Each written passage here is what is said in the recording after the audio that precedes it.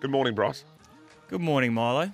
We've covered a few things early. We've been talking a bit of AFL, a bit of cricket, but we had a World Cup update, but we've been waiting for our next guest, and we put him straight in the time slot where everyone's getting up out of bed. And what better way to get up out of bed than the way that we've been doing it over the last few weeks, and that's getting up and listening to this man just go to work. He's an absolute star. We call him our own, don't we? Well, he's our own. Well, we call him our own. Well, can I not say that? You just did. Well, I did. His name's Craig Goodwin. He joins us on the line. Good morning, Craig. Hey, guys. Thanks for having me. Hey, I'm going to start with the fanfare coming back. What's it been like back on Australian soil, my friend?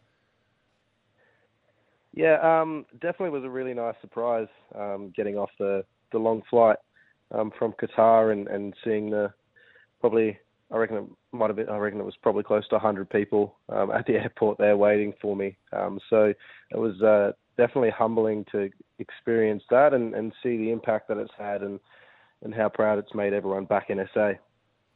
So, Craig, it's obviously been a fantastic story, and you've had so much support back here in Adelaide, as you recently would have been seeing. But it all wasn't smooth sailing leading into this World Cup for you, was it? You had a bit of an injury through the pre-season. I think you've been quoted saying you weren't sure whether you were going to even make the squad, but it's a credit to you dug in and you come out for our Reds and started the season off on absolute fire. So just tell us about your mindset and the lead into actually getting picked in the squad and then obviously getting the opportunity to go on what you did do in the World Cup this year. So definitely after the qualifiers in the Peru game, for the back end of last year, I had a bit of problems around my hips, and we didn't exactly look at what it was because it was just games coming thick and fast, and it was let's just get myself right for the next one, and it was manageable at the time. But by the time I finished the Peru game, I'd developed osteitis pubis and bone stress on my pubis as well. So literally from the kicking the penalty against Peru to 1 week out from the season, I didn't put boots on because I couldn't run properly, and I didn't kick a ball until 1 week out from the season. So definitely along that period, it was my thought process was, I think I've left this too late here. I don't think it's going to be enough. Am I going to be able to get fit enough, and am I going to be able to perform well enough to get selected for the squads because everyone else has had the full pre-season. So I think from that was the biggest thank you to my coach Carl, and then to the medical team as well for being able to get me in a good position. It was definitely a grueling pre-season and a lot of conditioning sessions on the bike and on the assault bike and in the gym. And then from there, once I got onto the pitch and put my boots on, I didn't put too much pressure on myself of trying to overplay or trying to think, I have to do something amazing here to get selected in the squad. So it was just about going about my business, and for whatever minutes I was playing at the start, it was just trying to help the team and trying to do my part, and trying to help us pick up points. Because I've always said that if I'm focusing on Adelaide and getting the best out of my performances there, then the national team should take care of itself. But I think because of the pre-season and how difficult it was, and not knowing if I was going to be there, I think that's why there was so much emotion when I scored against France within 9 minutes. So I just kind of was overwhelmed by the situation.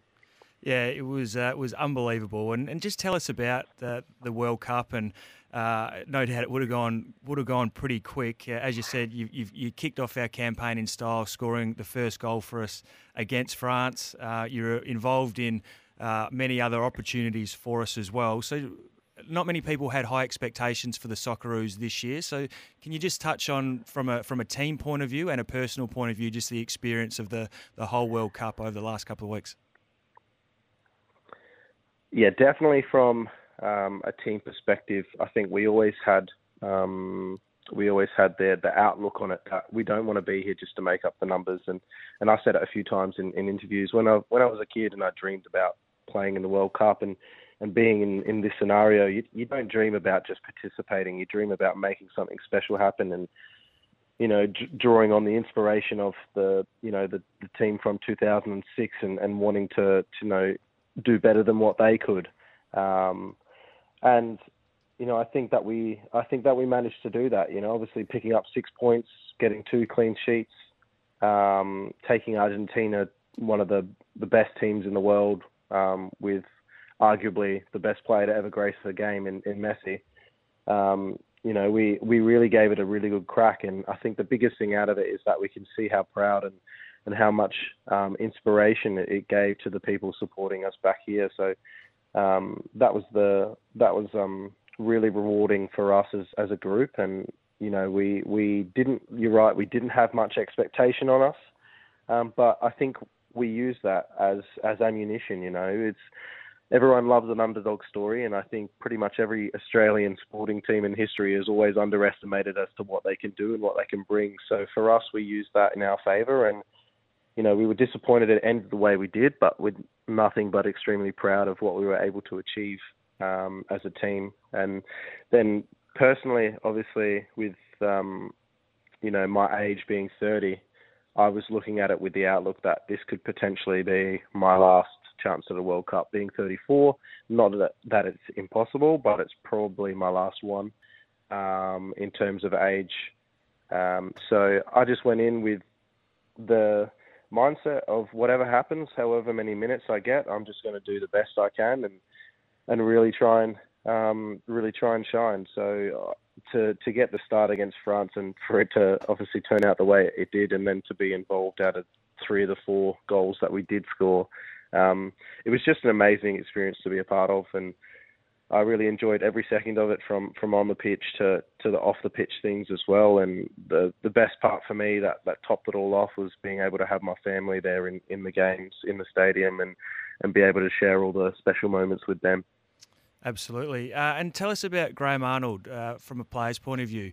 There's been a bit of speculation. Will he get a new contract? Will he not? I think recently there's some reports come out that they will put something to him, Football Australia. So how instrumental has he been in gelling this team together and putting in the tactics in place to go so well in this World Cup? And do you want him to continue on as manager of the Socceroos? Yeah, he's done fantastic. I think over this 4-year period of qualifying and the World Cup, he's had a lot of critics along the way, and he's always stayed true to his beliefs and what he wanted to do within the team, and he's never let that outside talk affect him. And he's now put himself in a position where he'll go down as one of the greatest Australian coaches of all time. So absolute credit to him, and it's been fantastic to work with him and to be involved in this group. He's done a tremendous effort to build a real culture around the Socceroos setup. And it really is a family when you come into the group. It's no matter if there's a lot of changeover of players or whether it's a very similar group, every time you go into camp, it's very easy to transition into it from your club football. It's very easy to get along with everyone there, and that's a testament to him. Exactly what he wants to do now, time will tell whether he'll continue on or whether he'll look for club football. Craig, has there been interest is going to be shown from overseas clubs? Has some of the interest come for some of these players already, or does that come a little bit after? And have you been or had interest shown in you to go back overseas again and play? Yeah, look, I think they come hand in hand when you have a good World Cup campaign, that it's likely that there will be offers that come in. I haven't spoken to my manager in terms of that yet, and to be honest, I've just signed a 3-year deal at the start of the year, so I'm happy here. My focus is with Adelaide. There may be offers that come up over the next year or so with the World Cup performances that I've been able to have, but I'm not thinking about that. I'm purely thinking about Adelaide. I'm happy here. I'm settled here, and I really want to win trophies with Adelaide United, and that's what my mindset is at right now. So it's about getting back on the pitch and trying to do the best I can in each game with Adelaide and trying to pick up as many points as possible. So just before we let you go, Goody, tell us about Adelaide and when can we see you back? Can you fit in? Pull the boots on already. The boots tomorrow night against Brisbane, or are you going to just take an extra game just to freshen up and be ready to go for next week? Well, I've got training this morning, and it'll be a conversation with me and the coaching staff, and just how my body's feeling, and what they're thinking, and what they want to do as well. Obviously, it is a short turnaround from getting off the flight to playing, but I'll always put my hand up to play. So I'm hoping to be involved and hoping to put on the red shirt and get 3 points against Brisbane. Goody, we love watching you throughout the World Cup. We want plenty more highlights just like this before I let you go. Harry Sutar at the base of the centre circle plays a long diagonal ball out to Leckie on the right flank, and a good touch as well. Pavard's hit the ground, the cross comes in. Goodwin! Craig Goodwin has the opener. Australia 1-0 up on the French. Looking forward to hearing that for Adelaide United, my friend. Thank you so much for your time this morning. We love you here at SEN. Hopefully we can chat again soon. Thanks, guys. Really appreciate it. You're giving me goosebumps just listening to it. Yeah, you just make sure that you tell those coaches the body's right, okay? Yeah, I will. Craig Goodwin there from Adelaide United and the Socceroos. He's been a star. Speaks perfectly, doesn't he? He certainly does. And, I mean, for our selfish sake, we hope he stays here in Adelaide and continues to play for the Adelaide United.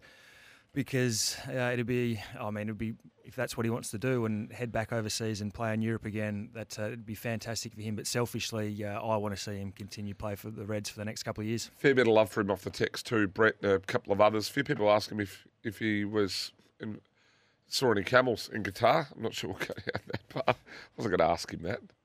Fair dinkum. Hey, break time on the other side of this. We're going to come back. We'll talk a little bit about, we'll hear what Jeff Walsh had to say on Max King, what Kane had to say on Max King's replacements. But still to come, big show. Peter Siddle to join us to talk Test cricket, strikers, Alex Carey, the chat with him, Ian Bishop, and then, the doyen of SEN, one of the great voices and a sporting minds of Australian broadcasting, Gerard Whateley, coming up after 8 o'clock. This is SNSA Summer Breakfast. Back in a moment.